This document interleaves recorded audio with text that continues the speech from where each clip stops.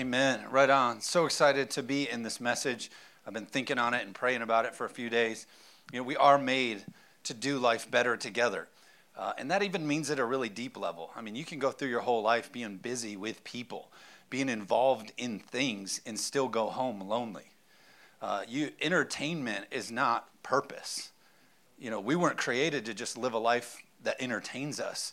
You were created to have true meaning. We believe this, that you were created on purpose for a purpose. We're not just here to kill time and get through. Like, God has equipped us to make a difference. And so the problem is when we just fall into entertainment or we neglect the way that God created us to live, other things come in and try to take that place of purpose. So you see other groups come in and they say, no, this is the way we're supposed to do it, and this is the way we're supposed to do it. And that hole that people have in their heart, they try to fill with like the other things when God has designed us to be the light of the world. Amen. And I realize in church world, that all has gotten cliche, and that's all gotten like a real churchy kind of thing, and you've just heard it, and whatever. But if you could ever wake up one day, especially dads, and just realize that all of heaven is backing you today. You understand what I'm saying? All of heaven. It doesn't matter their agenda, this channel, that channel. If you wake up and your feet hit the ground and you realize, doesn't matter what your age is, God has a purpose for you today to make a difference, you're unstoppable. The scripture says about his church, us, the body, says the gates of hell will not prevail. Meaning there's no people group, there's no other thing, there's nothing that can hold us back. Are you with me? And so I get excited when I think about the potential of a group of people who love God and believe in the creator of the universe wanting to use us to do something incredible. Because to me, it's better than anything I've been a part of.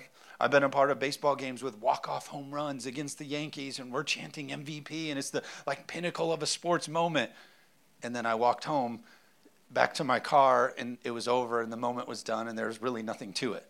I've been in all of these different moments where you think, oh, if it could, this is going to be what and they're all empty and flat. Are you with me? Yeah. But I've been in God moments where I've seen people set free and restored in their life, put back on solid ground because they trust in a God. Are you with me? So none of that's my sermon, but I just felt like saying it.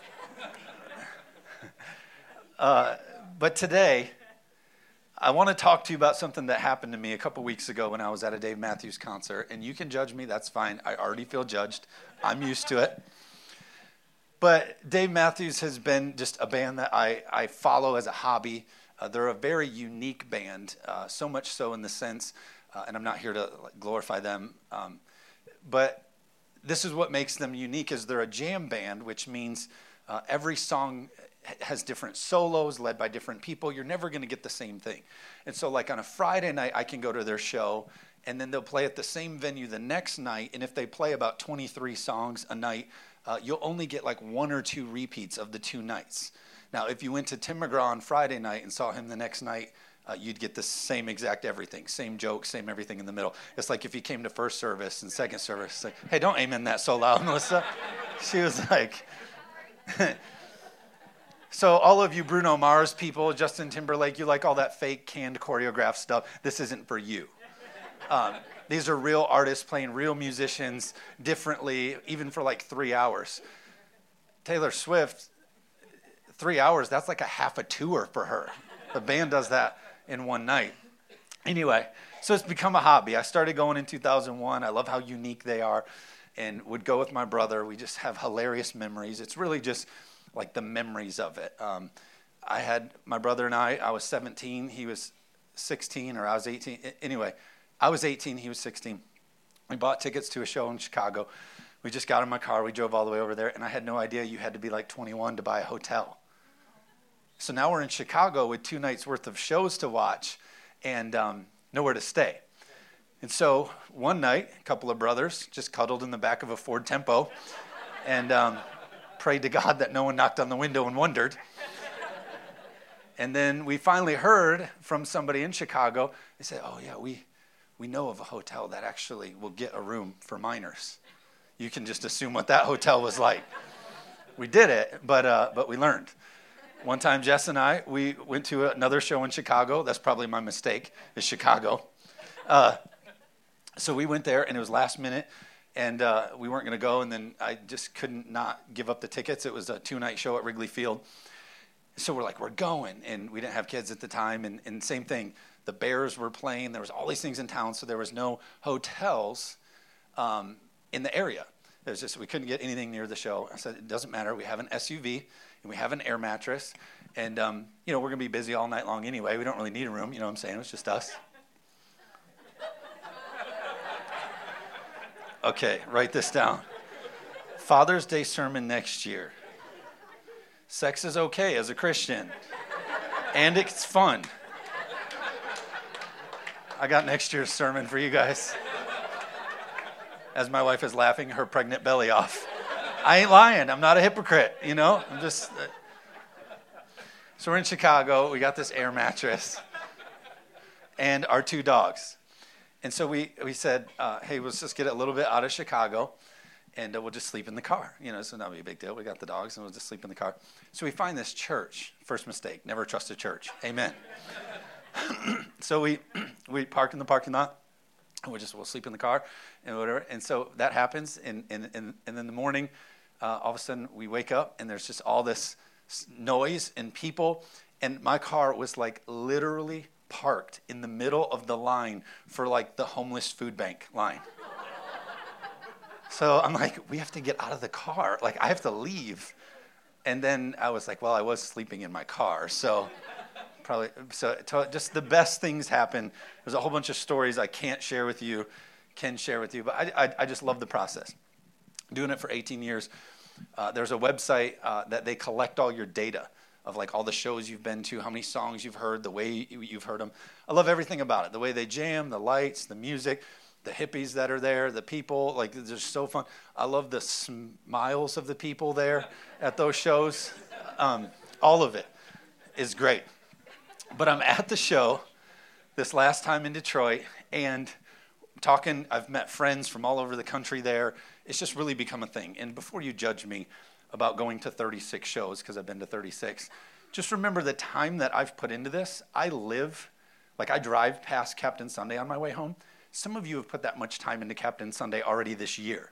So don't judge me about what I do with my time. I see you there. So all these people, and it's like a family reunion, and we all meet each other, and there's all these people we love to see and all this. And so we're talking about, it's called the Almanac, all the data of these shows you've seen. And so what happens on my chart is you can see when I was single and going with my brother, I'm going to a whole bunch of shows. And then you can see where I get married and have kids, and it goes, pew. And the dude says to me, he's like, see, look at you. He's like, look at you here. He's like, look at you. The problem is, he's like, you got married and you have kids and you started a church. Look at you. What you did is you settled. Look at you. You've settled. That's why they call it settling down. And I was like, look, if there wasn't this many hippies here who are all about peace and love, we'd be having a thing right now. But these hippies don't take too kindly to this. But his true, out of his heart of hearts, was for me to be a man who provides for my family and raises kids and makes a difference in his community. He literally looked at me as somebody who he said is settled and settling down. It wasn't like a funny, oh, look at you settling down. He's like, look, there's another one that's lost it and fallen off and settled. That's not settling down. That's manning up. You know what I'm saying? Being somebody who says, oh, the games of sports and the bar and all the things that we use to say that we're a man or so, that's not it. The scripture says when they're talking to Jesus, the disciples come around and they say, hey, Jesus, tell us what would make us the greatest. What? Because like men do, they're all comparing themselves and see who's greater. So they say to Jesus in Luke 6, like, hey, who's the greatest? And he takes a kid and he goes, hey, see the one that has a heart for that little one over there? You see the one who loves and serves and gives his life to the least of these? That's who's the greatest. That's who mans up the most. Are you with me? And our culture is fascinated with this idea of leveling up or manning up because I believe it's the way that God called us to live. We see in sports, I started to notice it recently, where you tune into a game and they say, oh, what we see happening with LeBron or with whatever, he's performing at a level we've never seen before. Or they're accomplishing things at a level or at a high level that we've never seen before. Why? Because as a culture, they understand we like to tune into greatness. We like to pay attention to things that go from glory, to higher, to higher. You'd never tune into a game and be like, all right, 1 o'clock, it's kickoff, and we're going to just watch a bunch of average people do average things in this average game. You'd be like turning it off, right? It's like a Sunday in Detroit. I mean, they're like, not this year. I have hope for this year. It should be okay. But, right? It doesn't do it. But what does do something on the inside of us, what does stir us, what does motivate us, is when you see that person accomplish greatness, when you see that person who is average and does this thing and works hard and moves into something great. That's what moves us. Are you with me? I was reading an article about video games, and they say the number one thing required in creating a video game platform that will be successful is the ability to level up or to unlock achievements. Before, back in the day, it was like Mario, and you run them to the other side, you jump on a couple mushrooms or whatever, it's over, right? But now you play through these games in a way that you unlock and you level up and you undo. You all got Farmville, you know what I'm talking about, right? You got to earn your way up. Why? Because there's something in our culture that is drawn to more and leveling up and not settling. Nobody lays awake at night dreaming of being average. Are you with me? We're drawn to more and better. And for today on Father's Day, there's something built in us to be people who step up and step in and man up. Are you with me? So I promised you that today I wasn't going to beat up men. On Mother's Day, the women come in and we say, oh, you're so great. And we just love you. And we speak life into them. And dads come in and we're like, you dads, you're idiots and you can't do nothing. And it's true, but we're not going to do it today. Okay? I'm kidding. So today, here's what I do want us to do. As we hear data that is hard to hear about dads, and I share some things about the climate of fatherhood in America, I don't want us to hear this and be depressed or depleted. I want us to hear this and see it as opportunity. Ray Lewis is a linebacker who used to play for the Baltimore Ravens. I believe he's Hall of Fame now, but he was known for his great speeches. And what teammates would say about Ray Lewis is he would get in the locker room and they would be getting thumped. They would be like, they're not coming back in this game. They're not going to win. And Ray would get in there and he would be like, man, they ain't nothing. We're going to do this. Man, they got that one touch. They lucky. We're going to do this. And it didn't matter where they were or what the data said. He just had this belief of like, we can do this thing. Are you with me? So that's kind of what I want to do this morning is I want to say, look, this is the data. This may be the scorecard. But I'm going to come in here and say, like, we can get this thing. Are you with me? Especially to fathers. I know Andrew's with me. That's it. But it's all right. Here's the deal. As men, that's how we're created. We like to overcome the thing we shouldn't overcome. An example for me to you is this. This week, I changed out dirt bike tires. And a simple process. It's take the tire off, take the rubber off the tire, put a new tube in, put the new tire on. The amount of things that I needed to make that a successful job was hilarious. I got my guys together. We couldn't get it off. So literally, my arsenal was like ridiculous things. It was a Sawzall, a heat gun, baby powder, my Glock 9. Like, we just had things ready to get. But all of us as dudes, we were not leaving until we overcame that thing. Do you understand what I'm saying? And that's what we do as men. You hear the word problem. You're like, problem? Where's the problem? Let me look at it. Get out of my way. And that's what God created us to be. You're right? But that you were wired that way. But what the enemy does is he tries to get men to do the opposite of the way that we were wired. Hey, there's a problem over here. Oh, I see nothing. Busy over here with the things that entertain me. Oh, I got my job. I got my career. I got the stuff I want to do. Softball league, golf league, da-da-da. Instead of being the way and manning up and stepping in and being what God called us to do and go in and overcome. Amen. And so as we read this data, I want to encourage you, like, you are already wired. You are already equipped to step in and fix the problem and be the solution. Amen. I thought about it like this. We don't ever tell stories of average. We don't ever like gather up people in the lunchroom like, hey guys, gather around. You got to hear about this fishing trip.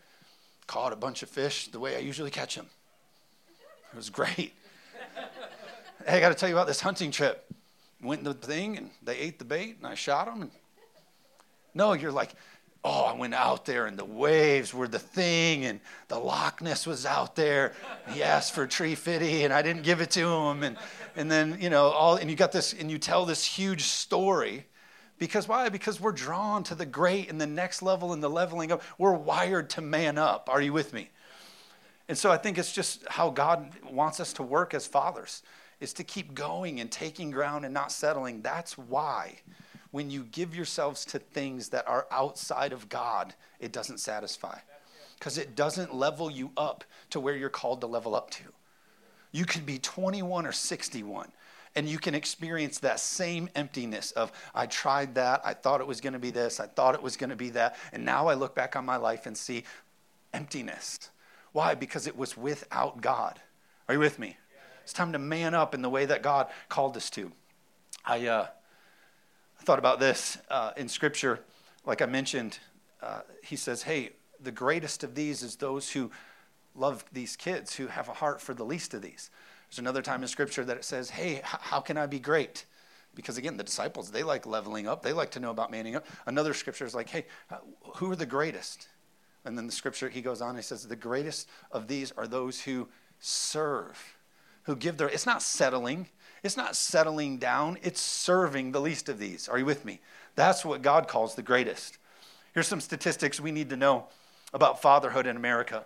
40% of kids have no father in their home. 40% of kids have no father in their home. I don't have enough time to tell you the effects of what that is on children who don't have a father in their home, but I'm sure you can guess. But I'm grateful that God created a place like this called the body of Christ, where we can step in and be a father to the fatherless. Are you with me? We can step in and not settle down, but step up and man up and help heal that. Amen.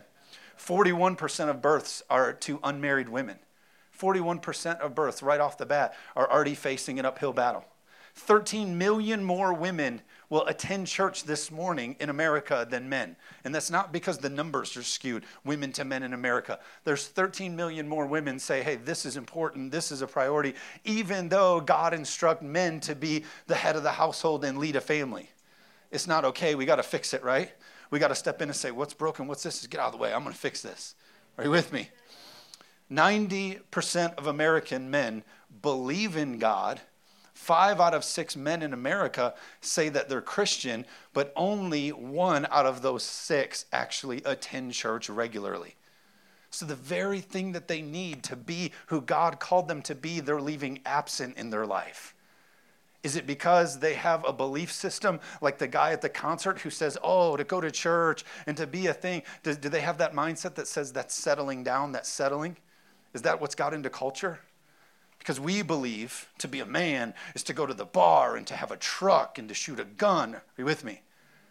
It's this narrative of just this, to be a man is to be this thing. But God says, hey, the greatest is if you serve and love the least of these. If you step in and love the world and pay attention to the kids. Are you with me? Listen to somebody, grace towards somebody, model how to extend forgiveness. Amen. The scariest statistic about men in church is of the demographic 18 years old to age 34. It's the largest generation America's ever seen, and they only make up 3% of the men who do go to church. So the largest generation America has ever seen, only 3% of them are connected to the church. And here's what's even worse about that age range is 18 to 34 is the age range where they're then starting their families and beginning to lead the way. What are they doing? They're busy. They're the concert guy. They're out there saying, it's more important that I do this and be involved in that and work at this, instead of being like Jesus said, the greatest in loving the least of these. Amen. Children, they say statistically, if a child is the reason that a family's brought to church, so maybe a little kid signs up for VBS or is invited by a friend to come to church. If a child is the reason that a family attends church, there's a 3% chance that that family will plug into the church and remain. If a mom is the reason that a family decides to go to church, there's a 17% chance that that family will plug into the church and the things of God. If a father mans up, not settles down, mans up and decides to lead his family, like the book of Joshua says, as for me and my house, we'll serve the Lord. If he has that mindset, statistics are 93% chance that that family goes on to live for the ways of God. Why? Because God created men to lead their households in way of righteousness. Are you with me? Now again, let's back up. I'm not beating on anybody. I'm just saying, this is us being guys saying, let's fix this. This is me being Ray Lewis saying, hey, we got this. They ain't nothing. We can go fix this. Are you with me? The Heritage Foundation says this about families' health. It says, if church involvement is the greatest factor in marital stability and marital happiness. If they have a couple who's plugged in and loves their church and serves in their church, the happiness and the stability of that marriage goes way up. Why? Because that's a husband who's manning up, not settling down. Are you with me? I don't like that guy anyway because he said the new album wasn't very good either. So he's an idiot.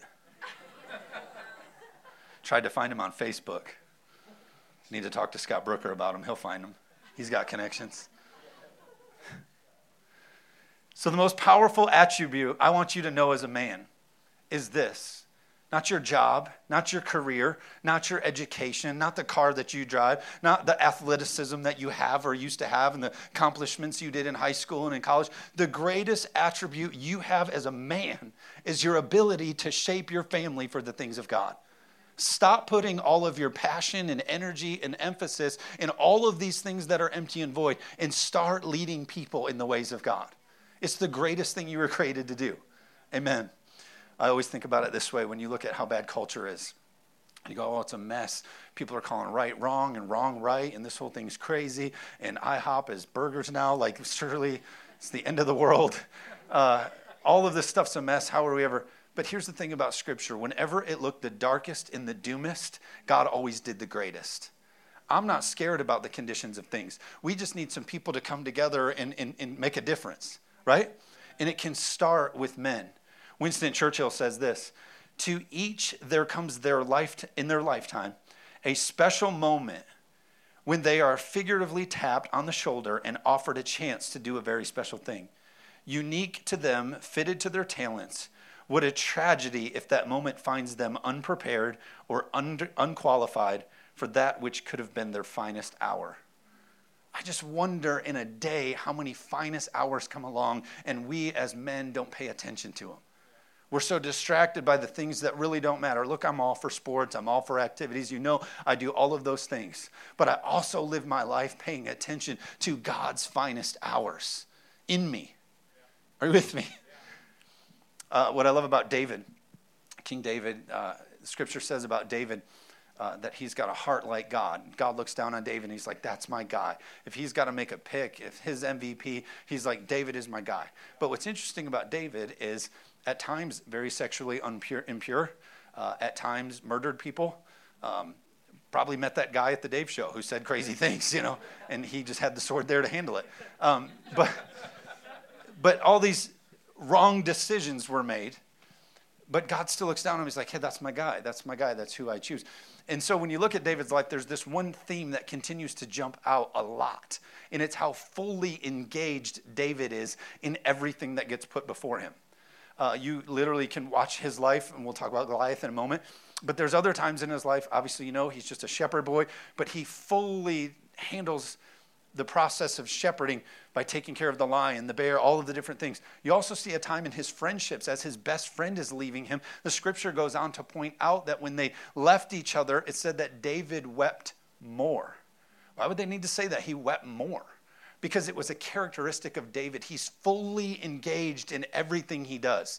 There is no sideline David. There is no go through the motion David. I believe that's why God looks down on him and says, like, I love that guy. He mans up every time. Amen. And so we know the story of David. He's told by his dad, hey, go down to your brothers, bring them this meal. And so his first act of manning up was just simple obedience to somebody in front of him, a leader ahead of him. That's not settling down. Somebody's like, oh, the man, I'm going to get... No. Let's be obedient to the leadership that God has put in front of us. Amen. So he goes down, he shows up. The Scripture says that Goliath shows up just after that, and he's insulting. As a matter of fact, literally what he's wearing, if you look it up, it said that his armor was made with scales to look like a snake, to portray himself as the serpent, the devil. Also, his measurements of his stuff was 666. Of course, we know, number of evil. And so he shows up and he's hurling insults and all this stuff. And one writer commentary says of David, he was not only there and present, but he was irritated that nobody was doing anything about it. He's coming down here with such a passion of like, oh, this thing, why is nobody? And then Goliath says, I'm here to defy the armies of Israel. I'm here to be against God. And David's like, I've got to get in this. Why? Because he's a guy, it's not settling down. He's manning up because he's wholeheartedly in everything that God's called him to do. 1 Corinthians 16:13. Mark Batterson wrote a book called Play the Man. Really great book if you want to look into some of this stuff of the way that God created us to live as men. But 1 Corinthians 16:13, it says, be watchful, stand firm in the faith, act like men, be strong. To act like men is for us to be men who are watchful, who stand firm in faith, who are strong. Not people that are like, oh, whatever, just got to get through the day, sun up, Miller time, sundown, that's my day. No. God wants us to be this, watchful, stand firm, act like men who are strong. Are you with me? I love the version in the Living Bible. It says this, keep your eyes open for spiritual danger. Stand true to the Lord, act like men, be strong.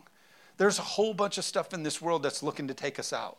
And it says you in your day, you have to be conscious of spiritual danger. You can't just do whatever you feel and be with whoever you want to be with. You have to be aware. Are you with me? Yeah. And God has called us and equipped us to be able to do that. I thought about Adam and Eve. We know this. Mark Batterson alludes to this in that book. So we know in Genesis that God creates the garden. And so he says Adam and Eve, he creates Adam. And then he says it's not good that man be alone. And so then he creates Eve from Adam's rib. And then from then on, women are always a pain in men's side. And then... It's Father's Day. I actually get to talk like that, or no, I don't. No. Just kidding. That's she's taking place of my mom. My mom's not here. My dad is smart. He plans trips on Father's Day, so I can't talk about him. So I should do it anyway. But so anyway, I'm just playing. So he's created a rib, from a rib, Eve. They're meant to be alongside each other. And we see this story where God says, listen, you can eat of everything in the garden. You can eat of everything except for that tree over there. Avoid that because when you eat of that, you'll surely die. Not surely die like we think where it just would keel over. It's surely die, meaning the process of death then begins in mankind. I believe that Adam and Eve would have lived forever. There was no death, right? But the process began. And so what's happening is Adam then understands if my wife, who God sent me, participates in that thing, death will become her. Do you understand what I'm saying? And in Genesis chapter 3, verse 6, it says, she took some and ate it. She also gave some to her husband who was with her, and he ate it. One translation says that when she ate it, she turned and gave it to Adam, meaning he was standing right there when she was doing it. He stood there and watched her make a deathly decision. I hope it's not said about our lives as men that we sit back and we're right in close proximity to our kids and to our communities and to our wives, and we watch them make deathly decisions without jumping in with the Word of God. He had the Word of God that said, hey, don't do this thing. He could have very much stopped her and said, hey, remember what God says about this. We as men in our communities, we need to be able to jump in a little bit more and be like, hey, that's going to kill you. Remember what God says about this. Are you with me? That's manning up. That's not settling down. Amen. He forfeited his role as a leader in that environment to somebody else. He left the decision up to somebody else. I hope as men, that's not what we're doing. Letting other people make the choices, letting other people make the progress in our kids. Let other people, while we're busy with our careers and our clubs and our friends and our trucks. Are you with me? I thought about it in real life. I would never forfeit the opportunity of the first time with moments with my kids. There's no way ever I would let somebody else have the privilege of the first time bringing my son Charlie to the glory promised land of Michigan Stadium. I look forward to that opportunity of, hey, buddy, you remember that crappy place on the way here we went through called Lansing? Yeah, look at this. You can fit like 8 of those stadiums in our stadium. But be nice to little brother. They're sensitive. They don't like it when you talk smack. I'm so out of time, but it's Father's Day, so I don't care. But hunting or fishing, you really going to go hire somebody to show your kid how to go out fishing for the first time or shooting a gun for the first time or go do that? No, you would never do that. So why as men do we leave it up to the Christian schools to lead our kids in the first time of the things of God? Why do we leave it up to the Sunday school teachers? We need to not settle down, not settle, but man up and lead. Amen. It's not always choreographed. Everybody gets so caught up in like, oh, great. That means I'm going to have like house chapel and bring the kids around and give them a sermon. And, I don't know. Don't be weird about it. Just man up and lead in your values, in the things that are allowed in your home and correct and just lead. My dirt bike track at my in-laws' house, we were there the last couple of days. I was working on my dirt bike track. My dad just got a Kubota tractor, and so it took Charlie out there. And, this is what they catch. Like your kids, they follow your lead no matter what. It's not in speech, it's in lead. My dad and I, we've been doing what men do around this new tractor. We've been walking around the tractor saying, yeah, it's nice, looks good, yeah, that's good. Swear to God, Jessica tell you, what does Charlie say when he walks up to our tractor? Dad's tractor. Walks up to it and Charlie goes, yeah, it looks good, Dad, that's nice.